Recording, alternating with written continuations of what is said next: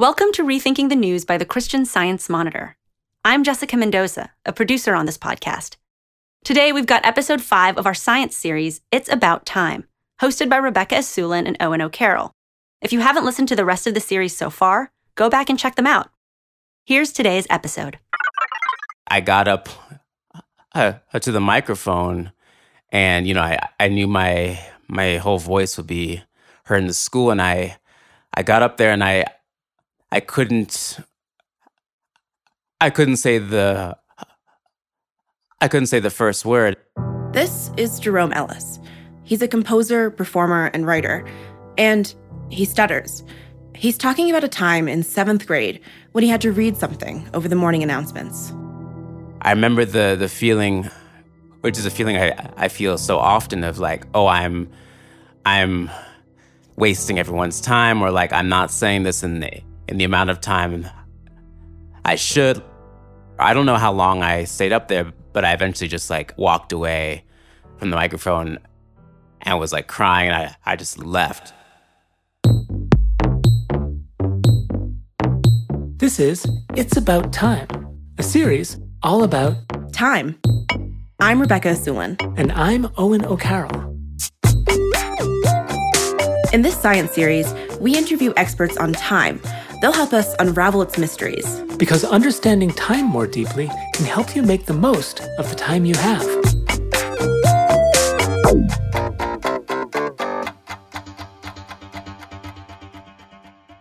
In this episode, we're exploring what it means to have access to time. Gender, race, and disability all affect our access. We talk about the ways that time is denied to different people and what we can all do to change that. Time has been complicated for Jerome his entire life. You may not realize it, but time limits are everywhere. Some types of events come with explicit time limits, like performances, speeches, and oral exams. But our society also imposes many more unspoken limits, too.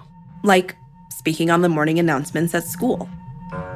That's an example of sort of like an internal time limit. There's sort of an interruption in the day, so you want to sort of make them as efficient as possible. Talking on the phone. I've had, thousands of experiences where I'm speaking with someone on the phone and they hang up on me because I'm stuttering, and they assume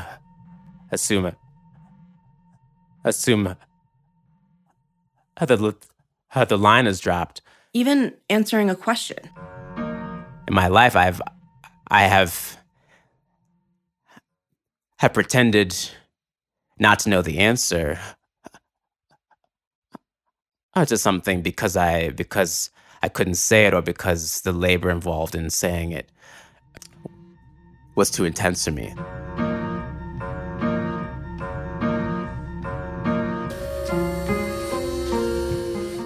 A quick note about how we edited my conversation with Jerome.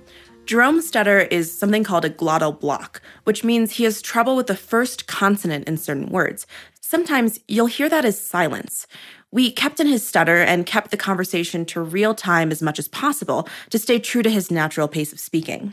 We know there's an inherent tension here. We're looking at how certain social structures limit people's access to time.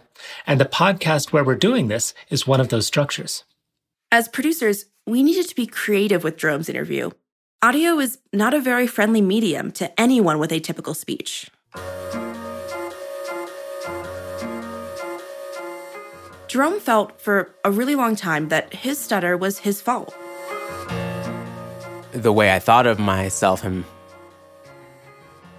my stutter is that this is something that is wrong with me, and it is my responsibility, and that all the pain and struggle that comes from it is ultimately mine. And so it's my fault, essentially, that they're hanging up. I've long felt that there's something not right about that. But Jerome is done blaming himself. This is the story of how he took his time back. Jerome Ellis. Jerome is a musician and a performer, so he bumps up against time limits all the time. Last year, he collided with another one. It was at the annual New Year's Day Marathon hosted by the St. Mark's Poetry Project in New York City. It's a 10-hour-long event with back-to-back performances. Each performance has a 2 to 3 minute time limit. And I understood intuitively that the purpose of this time limit was to create as non-hierarchical a space as possible. This is from his performance. But in removing one hierarchy, the time limit introduces another. A time limit assumes that all people have relatively equal access to time through their speech, which is not true. Stuttering is very unpredictable. I can rehearse something as many times as I want, but I don't actually know how long it will take to say anything until I have to say it. Jerome wrote a piece short enough, so when I was rehearsing it in the street, the average would be about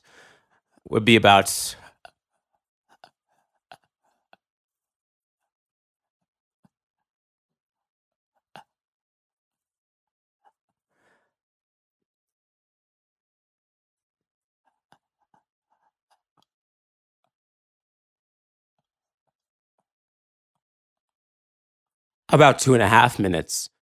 which was well within the time limit. But on the day of his performance, Jerome spoke for a little over 10 minutes. And the audience loved it. My goal going into it was really to reach the end. I just want to say every word I've written out in advance. I want to not do what I've done in the past, where like I was saying to you earlier, like saying the announcements in middle school. I didn't even let myself stay and say it. I gave up. I've given up many other times, and I didn't want to do that. Jerome no longer feels that he needs to change. Instead, it's society that needs to become more accessible. A few years ago, he came across the work of the Canadian disability studies scholar Joshua St. Pierre. St. Pierre also has a stutter, and he writes about how many forms of disability are spatial. Entrance ramps, for example, are about increasing access to spaces. But stuttering, St. Pierre writes, is temporal. When I started reading St. Pierre's work, it just really helped me just take an enormous amount of weight off of myself and pressure, and to not see my stutter as solely my responsibility. Jerome realized that society has certain expectations for rhythms of speech. Those are also responsible for the pain and struggle that I feel sometimes in relationship with my stutter. And at the same time, it helped me focus more on the aspects of my stutter that I find very valuable and have a great deal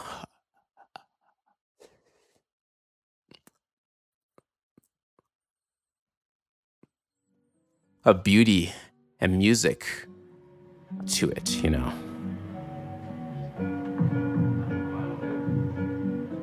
Society can change.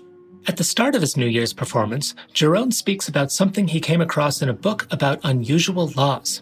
A state in Brazil offers a 50% discount on cell phone minutes to customers with speech impediments. I asked him about this in our interview. The author of the book was in fact mocking that law as something that is silly or unnecessary, and they didn't see the ways in which that was trying to address an issue of accessibility. The author, has probably never had the experience of being hung up on the phone or running up their cell phone bill because what should be a 5-minute call is taking much longer. This lack of awareness doesn't just impact people with disabilities. If you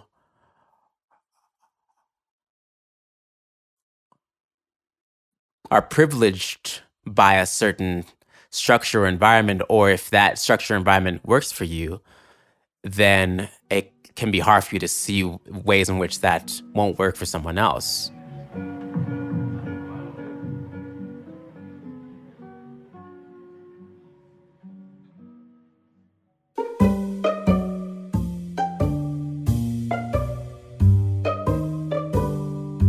Hi everyone, I'm Noelle Swan, an editor for It's About Time. Like a lot of people, I've always had a somewhat adversarial relationship with time. it seems like I am always in some kind of race against it. But this podcast has helped me to think outside the clock. We're able to produce this series thanks to your financial support.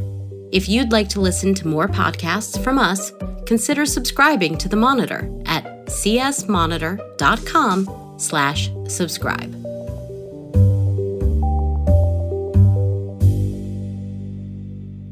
A lot goes into how much access a person has to time.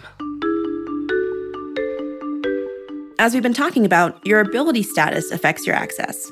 But if you've listened to episodes 3 and 4, Check them out if you haven't. you'd have heard how your culture influences your access to time.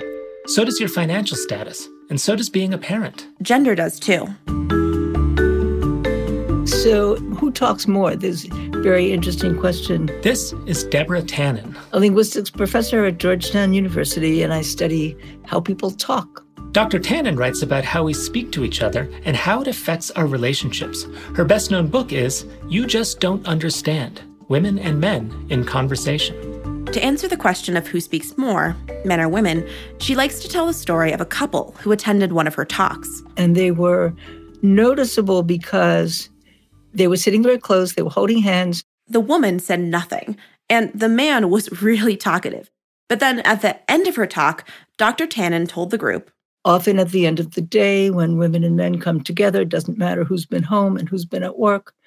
The woman might tell the guy what happened during the day, who she met, what she thought, what they said, and then she would ask him, how was your day? And he'll say something like, oh, same old rat race. And the man at the talk, who'd been talking up a storm the entire time, pointed to his silent wife and said, That's so true. She's the talker in our family. And everybody burst out laughing. Dr. Tannen has found that men and women learn different rules for speaking. On average, men talk more in public settings, like work meetings. And women talk more in private settings, like at home. Women monitor ourselves because we don't want to be seen as taking up too much space. So if they talk at a meeting, they may try to be as succinct as possible. You don't want to be putting yourself forward. You don't want to be the center of attention. You don't want people to think that you want to be the center of attention. In a classroom or a meeting, when men and women spend the same amount of time talking, people actually think that the women talked more. Both men and women perceive this. That's how deeply ingrained the expectation is that women will speak less in these settings. In meetings, many women have had this other experience where they share an idea and then later on a man repeats that same idea. And suddenly it's a great idea, but it's his idea. Partly it's the expectation about who you're going to hear a great idea from. Sometimes it is the phenomenon that you're hearing it for the second time, and so you're paying more attention. Sometimes it's how tentatively versus how declaratively the point was made, how much space was taken up by explaining this idea. So it could be a whole bunch of things. And I trace it to the way boys and girls learn to use language as children. Little girls are more likely to talk in small groups or even in pairs. The center of their social life is often a best friend. It's very common to see two little girls, one is whispering in the other's ear. And the sense of closeness in the relationship is often created by talk. Boys tend to play in larger groups, and it's the activity that's central. Your best friends are the ones you do everything with. The boys tend to use talk to negotiate their status in the group, saying how good they are at something. Telling jokes, telling stories, but somehow keeping that center stage position. These patterns often continue into adulthood with grown-up consequences. In our personal relationships, differences in communication styles can lead to feeling disconnected or not listened to. In professional settings, it can really hurt women's careers. I'm always very clear that one style isn't better than another. Any style is good if it's shared and understood, and any style is problematic if it's not shared and not understood. But sometimes there are things that can get in people's way in terms of getting jobs, being successful in the workplace. It's not just gender that influences how we talk. Ethnicity, religion, culture, language, even the kind of neighborhood you live in comes into play. We have I say we because I grew up in Brooklyn, we have a rather fast pace that to us is normal. So the amount of time you leave to be sure nobody else wants the floor is very short. If you're not used to that pace of conversation, you really think you haven't been given a chance to get the floor. Dr. Tannen once gave advice on a talk show to another woman from New York City, whose husband was from the Midwest. He complained that she talked too much when they had guests over for dinner and didn't give him a chance to talk. She said to me, he's a big boy. He can get the floor same way I can. And he said in the background, you need a crowbar to get into those conversations. So it isn't just gender, it's culture as well. But these things are so automatic. We do tend to think of it in terms of intentions and abilities and not just different ways of speaking that we've learned over time. Yeah, it's funny because it seems like a lot of the miscommunication between men and women and maybe between regions is really people trying to follow the golden rule. Yes. Do unto others as you would have others do unto you does not work if the person it's going to be done unto has a different conversational style. Rebecca, you've been quiet. No, I haven't. It's just because I have talked just as much as you, and so you think I've been quiet. Yeah, it's interesting, Owen and I hosting this podcast, because I'm definitely more of an extrovert, and how I've been gendered in my speaking style is not very feminine. I've definitely been the person who's been told they've been bossy more than they've been too quiet.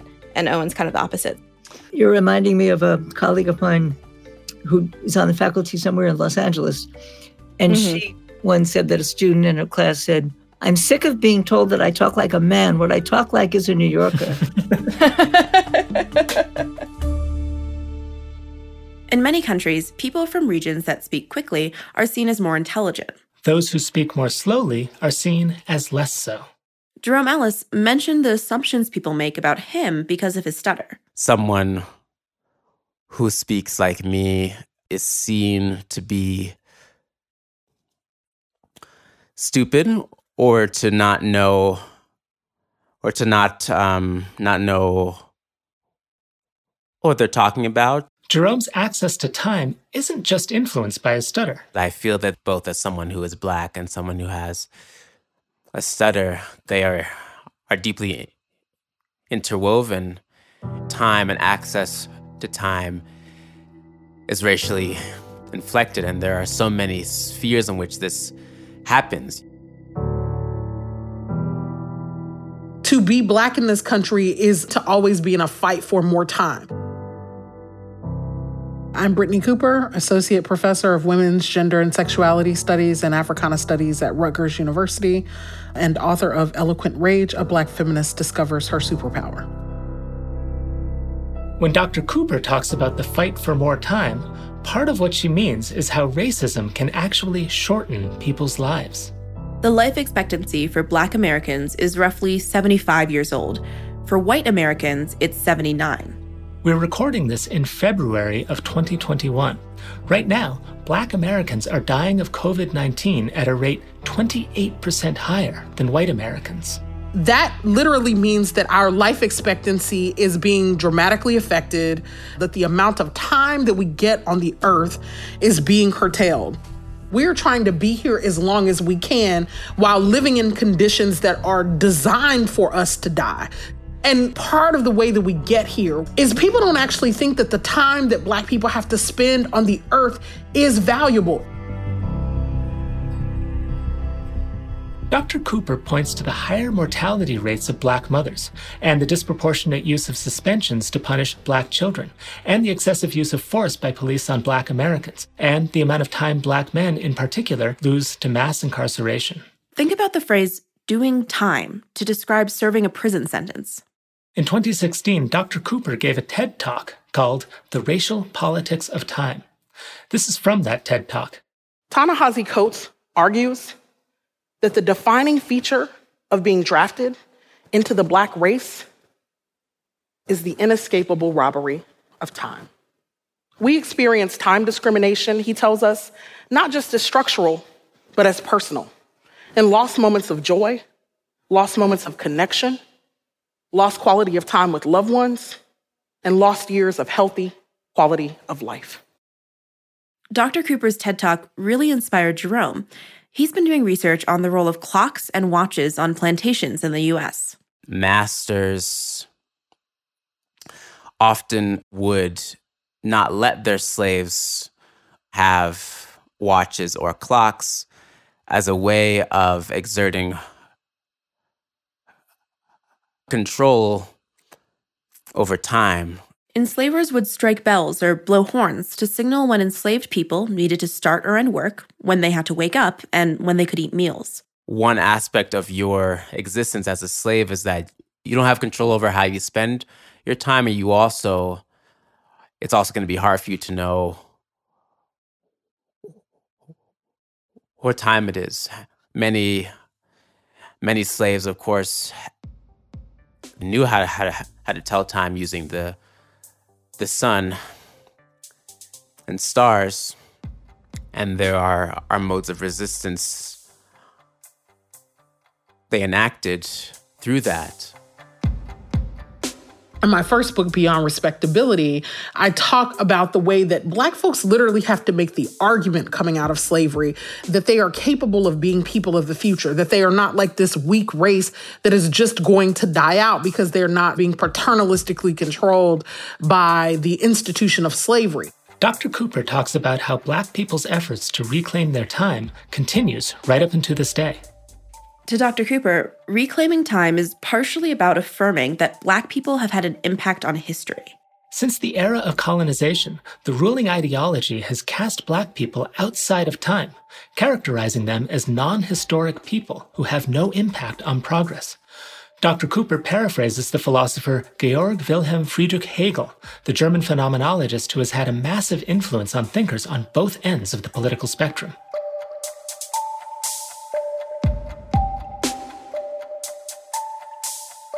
As he put it, Africa was no historical part of the world, so we should move on from her, never to speak of her again. The African continent was seen as a place that was not impactful in terms of the flow and thrust of history. And so there was this kind of white male narcissism that says that Europe is the place through which we understand the move and march of time. This boils down to the racist idea that the place from which white people come is the place that is historically significant, and the place from which Black folks come is, in fact, not historically significant. To Dr. Cooper, Black people reclaiming their time is also about everyone recognizing how the past affects the present and not dismissing Black people who insist that racism still matters. Because usually, when a Black person does that, someone else, usually white, says, "Why can't y'all move on? Why do you keep bringing up this thing that happened," right? Or, "My ancestors didn't own slaves," or, "I didn't enslave anybody." You're sort of imposing the past on me. And part of the argument that I make is Black folks say, look, the past and the things that happened to our ancestors have so fundamentally shaped what was possible for us. How you treated Black people in the past in terms of their possibility, in terms of their educational access, in terms of their access to building generational wealth, fundamentally still shapes the life chances of people in the 21st century. Dr. Cooper's family has lived in the same parish in Louisiana for generations. They've been there since at least 1870. That was the year that the federal census first listed Black Americans by name alongside the rest of the U.S. population. My people have been in the Americas for at least 2 centuries, and most likely longer. And yet I'm the first person in my family to graduate from college, and I graduated from college in the 21st century in 2002. Dr. Cooper says that another important way white people act as though they own time is by controlling the pace of social inclusion. People who are demanding inclusion into democracy, particularly around questions of racial justice, are often saying things like freedom now, defund the police now, we're tired of negotiating, we don't want to hear about how this is a gradual process, end slavery now, we don't want gradual abolition. And the people in power to make those changes? They typically respond by slowing time down. So they say things like, we can't just change everything tomorrow, we can't upend everything, we have to take it step by step. There's a process to this. We need to be convinced. We have to convince other people. Dr. Cooper says that these arguments can be exhausting. She says white people tend to believe that progress is inevitable. So this endless delaying of justice is all about white complacency. But when we talked to Dr. Cooper, she still had hope that we could make time more equitable. We don't have to see time as one more privilege to be bandied about, something that those with more power and money and access get, and the rest of us are just out of luck. We can begin to think about time time as a value worth protecting, worth legislating around, worth organizing around. In her TED Talk, she ends with this. I believe the future is what we make it. But we can't get there on colored people's time, or white time, or your time, or even my time. It's our time. Ours. Thank you.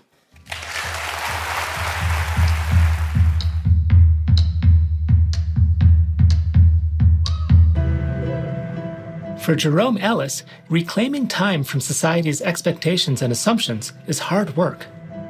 But as he said before, it can also be a process with a lot of beauty to it. What really helps me think about time is thinking about it through music.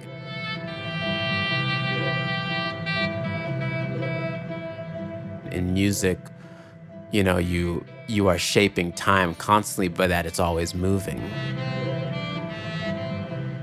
Music is the art of combining sound with time. A good musician can literally move their audience's bodies according to their chosen rhythm. The music you're hearing right now was actually composed by Jerome. It's a live recording of The River, his first symphony. That's Jerome on the saxophone, keyboard, sampler, and synthesizer. He performed the symphony with 2 other musicians in Brooklyn back in 2014. It was actually the first and only time he performed all 4 movements of the symphony, which clocks in at just under 40 minutes. In a performance, the musician and the audience can be patient. For Jerome, a just world is a world where people have equal access to time.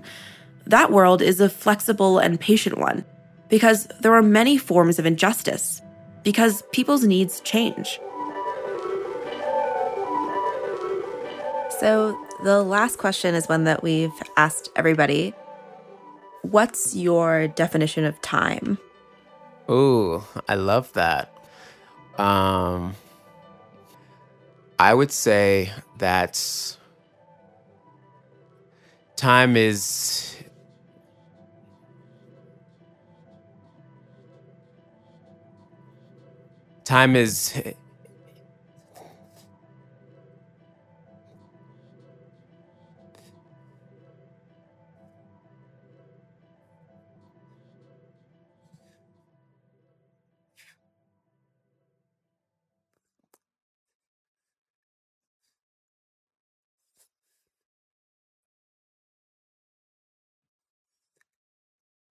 the possibility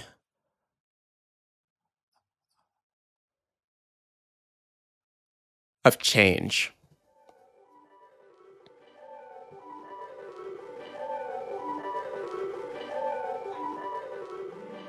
Yeah.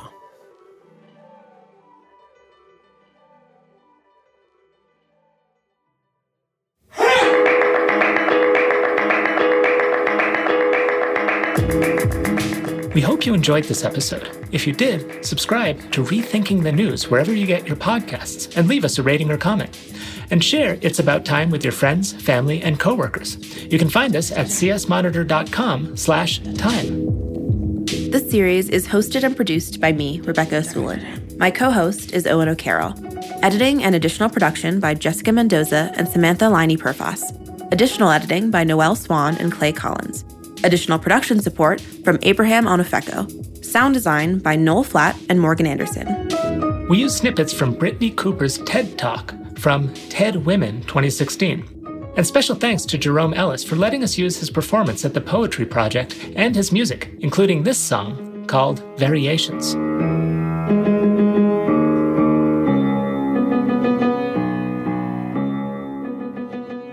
This story was produced by the Christian Science Monitor, copyright 2021.